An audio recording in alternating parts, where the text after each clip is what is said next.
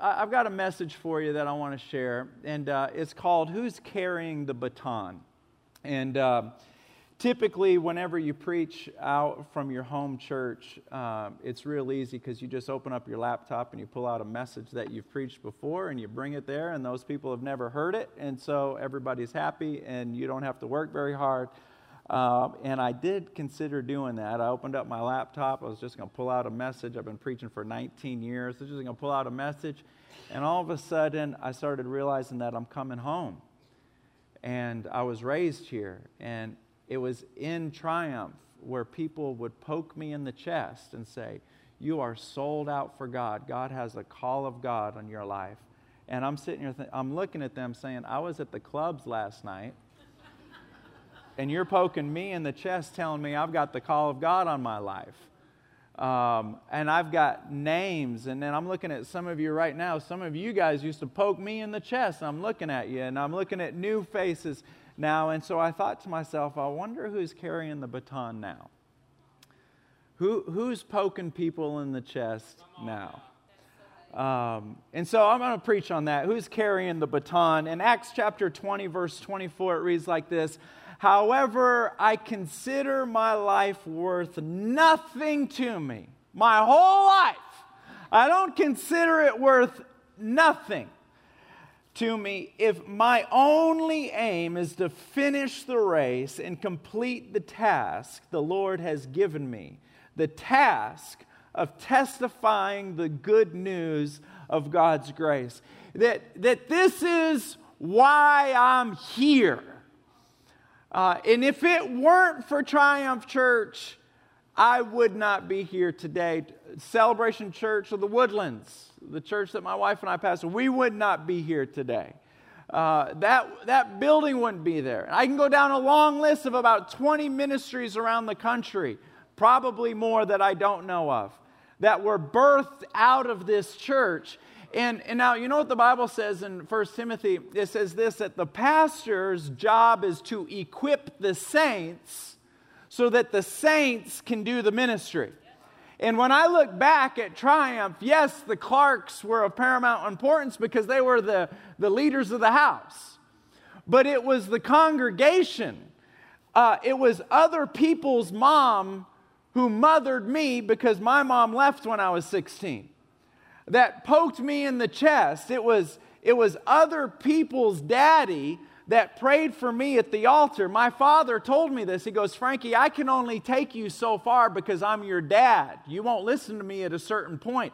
I'm your dad." He goes, "There's other people that are going to end up having spiritual influence over your life." And it was Triumph Church where it was other people's dad, it was other people's mom that hugged me at the altar, that saw me come in all messed up because of the night before and pretended like they didn't see that.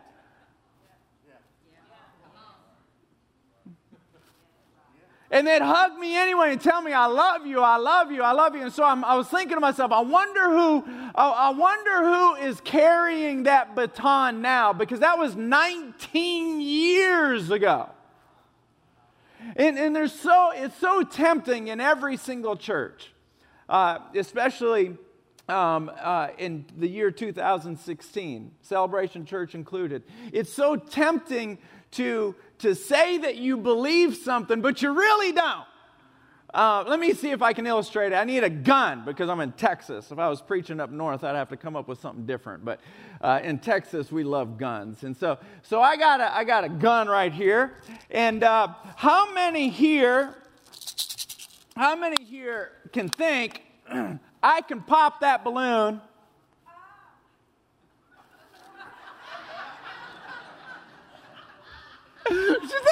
Local glory! Glory! Jesus! You know when you almost get into a wreck, you don't say El Shaddai, you go, Jesus! How many of you think I can pop that balloon with one shot, not two, one? Put your hand up. Let me see it. Put it up high, too. One shot. Put it up high. Let me see. I like you. What's your name? Rakita, I like you, girl. Put your hand up. Let me see who believes it. One shot. One shot. You really believe it? One shot. Don't flatter me. We're in church. One shot. Let me see it. Put your hand up. You notice I got closer, right? All right, let me go back where I was. How many? Put your hand back up again. Let me see you. All right, keep your hand up. Keep your hand up. Keep your hand up. How many of you believe you are so sure? Some of you just went like that. You are so sure I'm going to hit that with one shot, you'd be willing to come up here and put it in your mouth. What happened? I only got one hand left. Come on up here, friend. I only got what? All hands went down. Come on up here, brother. Love this guy. You only want to believe in the whole room. Put their hand down. Oh, man, you're a baller, aren't you? I can see an athlete a mile away. You play ball? Yes, sir?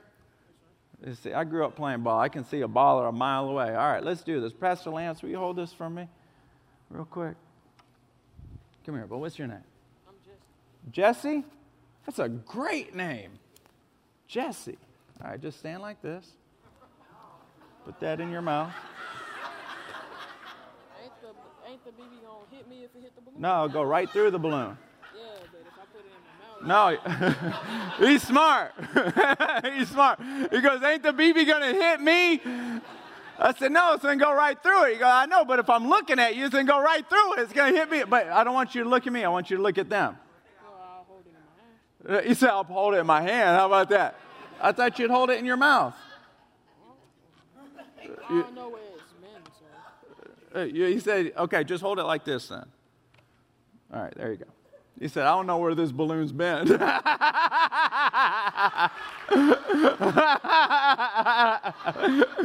that? Who's his mama? Who's his mama here? You raised him good. I don't know where this balloon been. I don't know. All right, stay still, brother.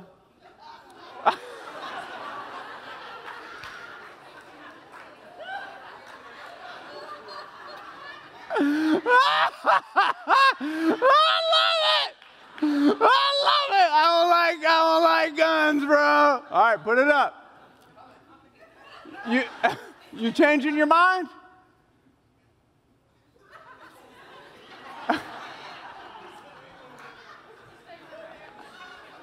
I can't take it. I can't. Y'all give Jesse a round of applause, man. My man, I love this guy. Here's the thing. Give Jesse a round of applause. Don't worry about that balloon. Go ahead and sit down. Here's the thing. This is why I did that illustration. Because everybody, half the room said, I believe you can hit that balloon with one shot. Well, who here will put it in your mouth? Well, I don't know if I believe it that much. And see, therein lies my point. Is we say we believe in things, but when it gets right down to it, well, I don't know about that now. Hold up. And we cross that bridge every time the offering gets taken up. We cross that bridge every time we feel that little spirit say in our voice, in our heart, don't say that. Don't do that. I don't know if I believe in it that much. And see, here's the thing. People who carry the baton of faith, carry the baton for the kingdom, there's got to be something in you that says, I am all in on this. However, my life means nothing to me if only to finish the race and complete the task of test. I'm not playing patty cake. I really mean this. Put it in my mouth. I believe this, because here's the deal. You and I both have lived this long enough. We know how to fake it so good. We know how to fake it. How many of us can make people think we've been praying and we ain't prayed in years? I remember somebody saying to me, Frankie, I think you carry your Bible better than you read it. I was like, hey, why don't you get up out of my business? We have learned to fake it. And let me tell you, I am only standing here today because Triumph Church, there were not the senior pastor because they equipped the saints. It was the saints that were involved in my life that was like a bulldog on my heart, a bulldog on Jim Kyles' heart, on Ronnie, especially Ronnie's heart. A bulldog, am I telling the truth? It was families that hang on to the baton and refuse to allow people to fake it. Let me share a few things. There's how many remember Gladiator? Is that rain? That's the rain of the Holy Ghost. How many remember the movie Gladiator with Russell Crowe?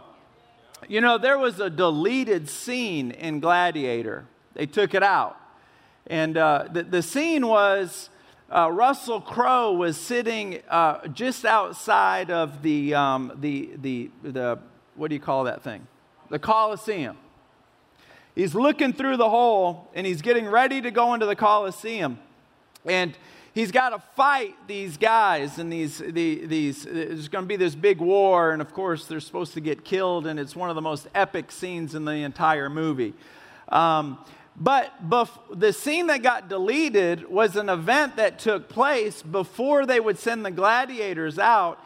They would take Christians and warm up the crowd by taking Christians and putting them in the Colosseum and allowing lions or tigers to come kill them.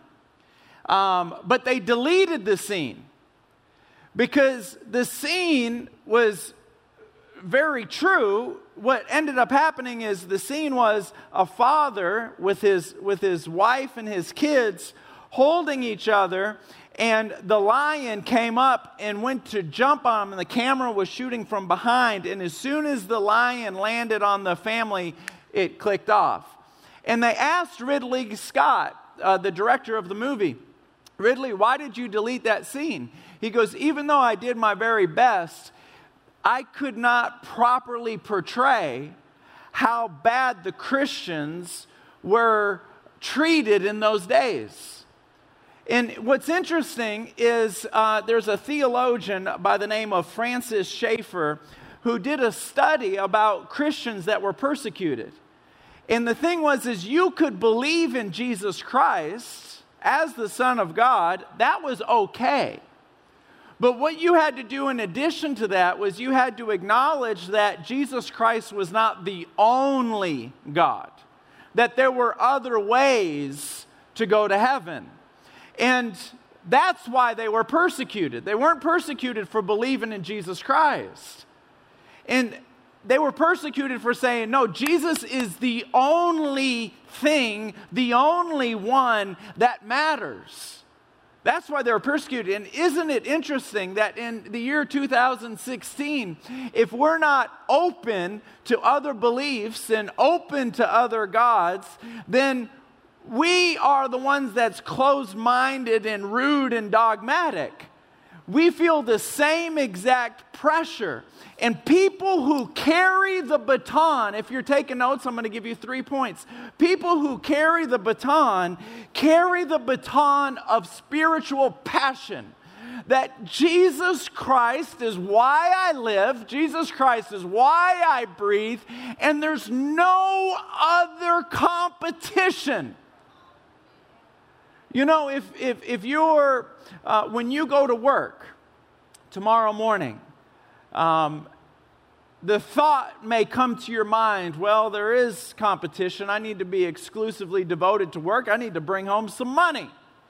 Do you know what the Bible says? That the Holy Spirit will teach you in John 14:26. He will teach you all things and bring all things to your remembrance. In Proverbs, it says that He will give you witty invention.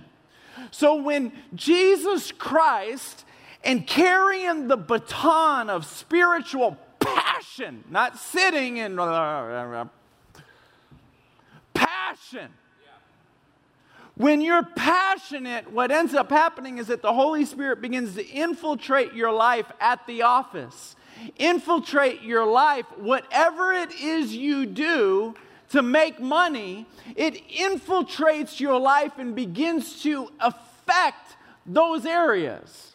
But it can't be the most important thing in your life, because the Bible says, seek first the kingdom of God, and all the other things will be added to you. And what ends up happening oftentimes is that we don't carry the spiritual passion. And again, I'm asking, I've been gone for 19 years.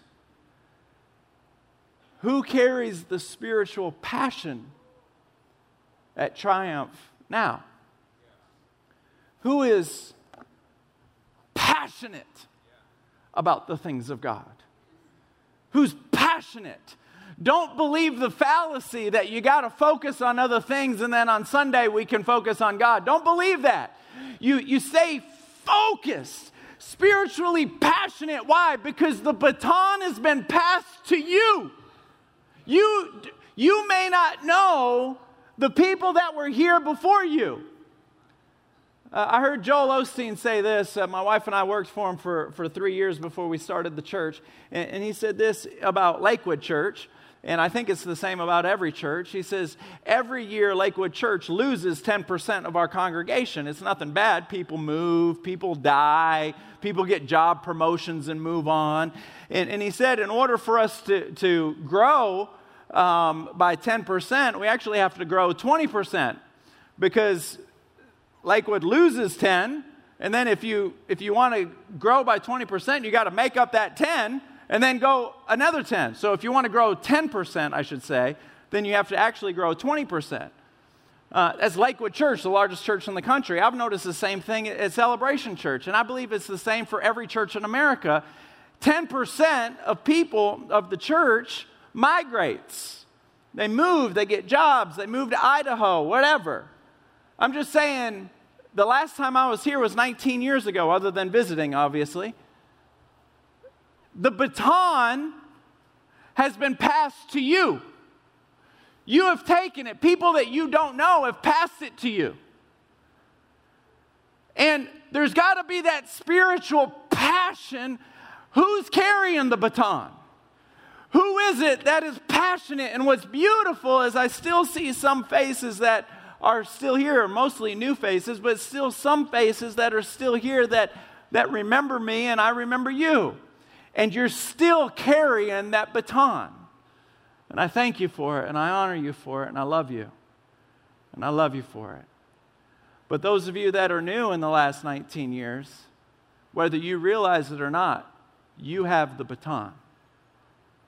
You have the baton. And you have to decide if you're that person that says that you really believe this, but when it gets right down to it and you got to put the balloon in your mouth, it's like, I don't know. Here's point number 2. Let me say this. Part of the reason why I'm passionate about this is because arguably listen to this is so important, 50% of the church, when the rapture takes place, may not make it. The church, everybody look around. 50% of the people in this room, 50% of the people in our church in the Woodlands, 50% of the Potter's house. My favorite thing about T.D. Jakes is that he's so far away, so no one can leave my church and go to his. If the Potter's house was any closer, I wouldn't even have a church. I'd be an usher in his church. But every single 50% of the church may not make the rapture. If you're a new Christian, you don't know what the rapture is. The Bible says that in a twinkling of an eye, people that are serving and completely devoted to the Lord will meet him in the air. Do you know why I say 50% of the church, 50% of the people in this room? Do you know why I say that? Because the scriptures insinuate that. Let me read you a few verses. In Luke chapter 17, verse 34, 2 will be grinding at the mill. One will be taken, the other will be left. 2 shall be found in the field. One will be taken, the other will be left. 2 will be found in bed. One shall be taken, the other will be left. In Matthew chapter 24, verses 1 through 13, it's a story about 10 virgins waiting for the bridegroom. They believed in the bridegroom. They were in church waiting for the bridegroom. The issue of believing that there was a bridegroom coming was not the issue. But 5 of the virgins waiting for the bridegroom did not pack enough oil because the Bible says they didn't think it would take this long. So they were carrying the baton, all 10 of them, and 5 of them sat it down. They still believed in a bridegroom. They still believed a bridegroom was coming, but no more passion. They had no more oil. Then the bridegroom showed up, and only 5 were taken, and the other 5 were considered foolish. You can sit in this room, and if I could talk to all of America, all of it one time, everybody that's in church right now, and say, you can sit in this room, and you can believe that Jesus Christ is coming, but if you're not carrying a passion for God, Matthew chapter 7, verse 21. Men and women claiming to be Christians who cast out demons, prophesied in his name, even performed many works for the kingdom of God. But Jesus says to depart from him, for they are workers of iniquity. He never knew them. They believed in Jesus. They even preached about Jesus. But there was no passion for him. There was no relationship with him. Do you know how many times I have closed the door in the bathroom of my house and got on my toilet and told the Lord, Lord, do you know how scared I am right now? Because I want to sin more than I want to worship. Will you please help me? If you don't have a passion for the things of God, know that should scare you to death. It should scare you to death. To say, oh dear Lord, I'm taking my pulse and I can tell you're not number 1, you're not number 2, you're like number 11. Now people at church think I'm passionate about you, but when it gets right down to it, you know it and I know it. I'm not carrying it. And I'll tell you this, that there was somebody in the Bible that showed up to Jesus and said, would you heal my daughter? And Jesus said back to him, well, do you believe? And the father said this, will you help me believe? Don't you love that story? That's just being honest. Are you passionate about the things of God? Not really. Will you help me be passionate? And you know what Jesus said to the man? He said, your daughter, she's healed. When we are honest about our passion level, when we are honest and say, you know what, this whole thing kind of bores me, but I don't want it to bore me. I want to be passionate about it. I want it to consume me. I want to say what Paul said. However, my life means nothing to me except to finish the task and complete the race of testifying of Jesus Christ. Lord, would you put that in me? He will put that in you. Someone say, that's good stuff. Do you know that heaven, absolutely, put your hands together for that. Do you know that heaven is a reward-based system? You get to heaven because of what you believe. But how you live in heaven will be determined on how you live while you're here. The Bible says this, watch this, in 1 Corinthians chapter 3, verse 12, it says that anyone who builds on that foundation may use a variety of materials, gold, silver, jewel, hay, wood, or straw. But on Judgment Day, fire will reveal what kind of work each builder has done. The fire will show if a person's work has any value. If the work survives, that builder will receive a reward. But if the work is burned up, that builder will suffer great loss. Everybody say, suffer great loss. Say it again, suffer great loss. The builder will be saved. You'll get into heaven. But like somebody barely escaping the walls of fire, if you're taking notes, write that down. What you believe determines where you'll spend eternity, but how you live determines how you will spend eternity. If you carry a burden of passion for the Lord, when you get to heaven, there's certain rewards that you experience that if you don't receive those rewards, it will be great loss. So let me just share this thought. That in Luke chapter 9, verse 48, there was an argument among the disciples. And they were trying to figure out who's going to be the greatest in heaven. And Jesus said, if you come to me as a child, you will be the greatest. For the least on earth are the greatest in heaven.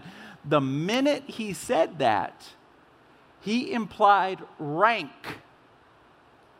Heaven is not like Thanksgiving Day at your house where the whole family just comes together and everybody's equal. Heaven is like a military base. People have different rank in heaven. Let me share this with you.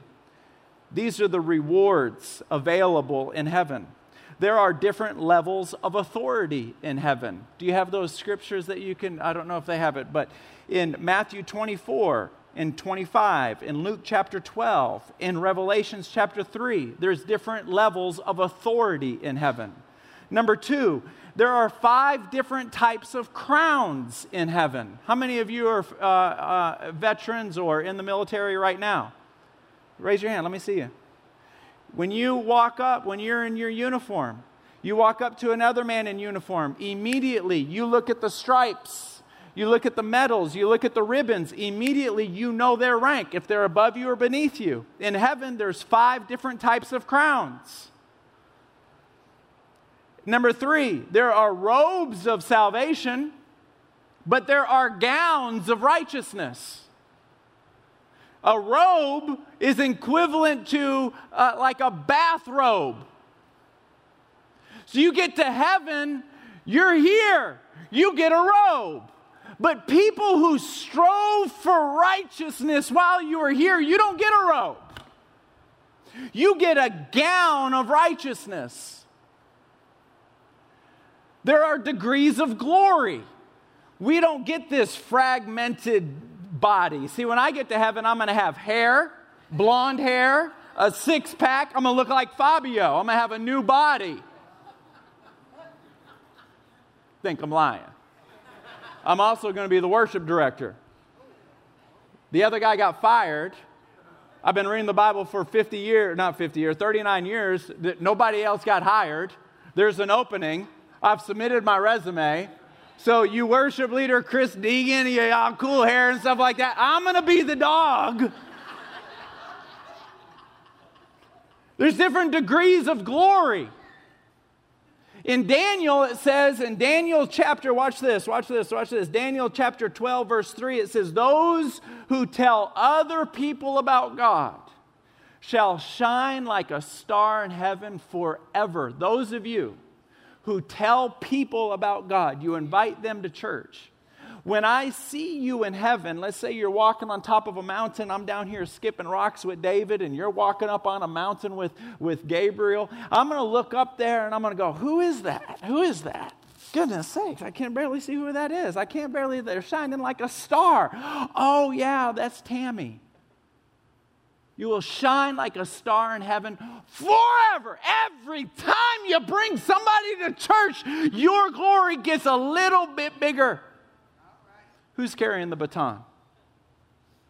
Number 5, houses. Everybody's walking around these days going, when I get to heaven, I'm going to have me a big old mansion. Says who? You get different degrees of houses. Some people are going to be in a chicken coop, but just be glad you're in heaven. Are you with me? Other people are going to live like Beverly Hills is their garage because their house is so big. Who's carrying the baton? Everyone say, who's carrying the baton? Who's carrying the baton for the unsaved? Who's the modern day Noah that says, get in the boat? I'll tell you what, on Easter in the Woodlands, our church doubled. And I was like, where did all these people come from? How does a church double on Easter? That's impossible. It's been doubling every single year. Our church doubles on Easter. And then the next week it goes back to normal. I'm like, how does that happen? For 11 years, our church is 11 years old. Every single year, our church doubles on Easter, and then the next week it goes back to normal. I'm like, what in the world is going on? So we pulled every single visitor card to find out where are these people coming from. Wouldn't you know, half of our visitors were just members of family members in our church. So on Easter Sunday, basically what's happening is that Mama Bear is saying, it's Easter Sunday, you coming to church with me, shut your fat mouth. That's what's happening on Easter. People are bringing their mother who doesn't go to church, their father who doesn't go to church, their kids who don't go to church. They're bringing their families. Those are Noahs. Those are people that are carrying the baton for the unsaved. You are going to get your rear end in church, and if you don't, find another place to live.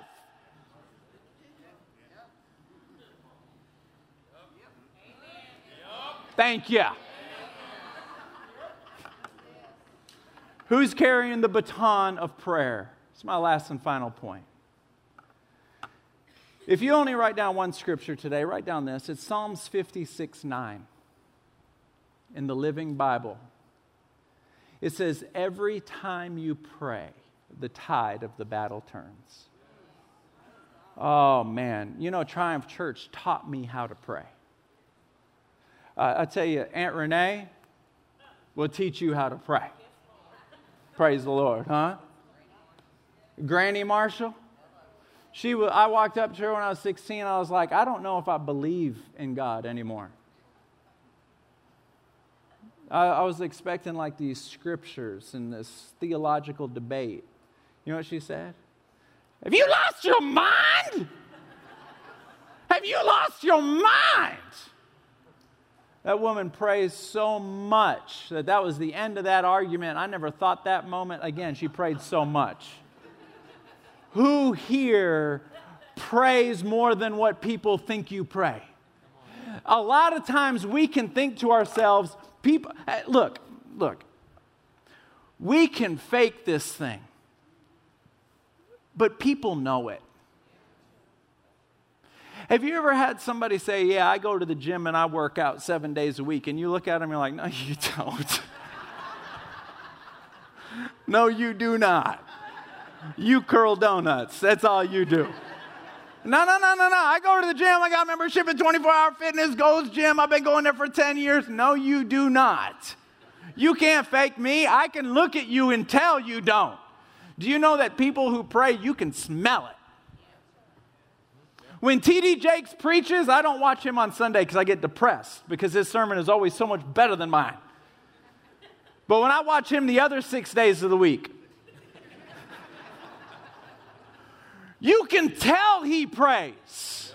Are you with me? If you don't know who T.D. Jakes is, then that's okay. That's okay. But those of you that know who he is, can't you tell he prays? Have you ever watched Christian TV at 2 a.m. and you see some Yahoo preacher and you're like, you don't pray? Here's what I've learned about churches. We can smell baloney. You can smell when a preacher comes up here and they pray. You can smell it. And guess what? We can smell it on you. And you can smell it on each other. Here's my question. Who's carrying the baton of prayer?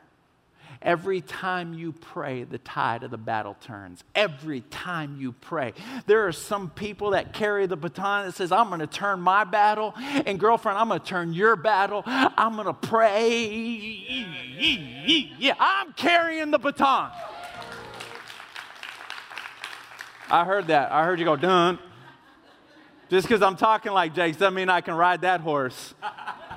Dun. He wants to do that. Dun, dun, dun, dun, dun. I can't do that. Everybody stand to your feet. Why don't you bow your head and just close your eyes? I'd just like for you to just raise both hands right where you're at. And a pastor is going to come up here, but I'm just going to speak some things into your life. In the name of Jesus, I just speak a vertebrae of steel. I pray in the name of Jesus that fire will be in your veins and in your bones for the things of God. I pray that by the time you go see the Lord, you're going to say what Paul said, I have finished the race. I have completed the task. Let's be a passionate people.